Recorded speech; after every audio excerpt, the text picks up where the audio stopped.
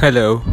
In this fifth episode of the Mental Health Podcast, we are going to cover the topic of shame and guilt. We, as normal human beings, often tend to make some mistakes which we regret throughout our lives. This feeling sometimes haunts us so much that it takes all the attention away from everything and stops us to live at the best of our potential. So let's uncover a few tips and exercises which would help you overcome these feelings. First off, you must remember that we all come to this world by ourselves and leave the world ourselves. So we deserve at least one good chance to forget any bad deeds we have done in the past and start over as a completely new human being. That can happen only if you forgive yourself and come clear with your conscience. Remember that it is human to forgive, and you deserve to get that one chance and come clean. Don't be harsh on yourself, no matter how worse of a thing you have done, which is resulting in this feeling of shame or guilt.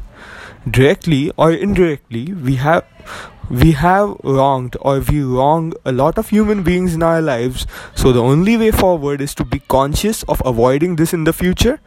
But what's happened in the past cannot be changed, so it's better to move on. The ways to move on are covered in one of our earlier episodes, so don't forget to check them out.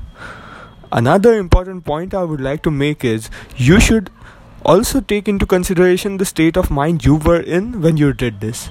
Now, I am not saying to use it as a justification for your behavior.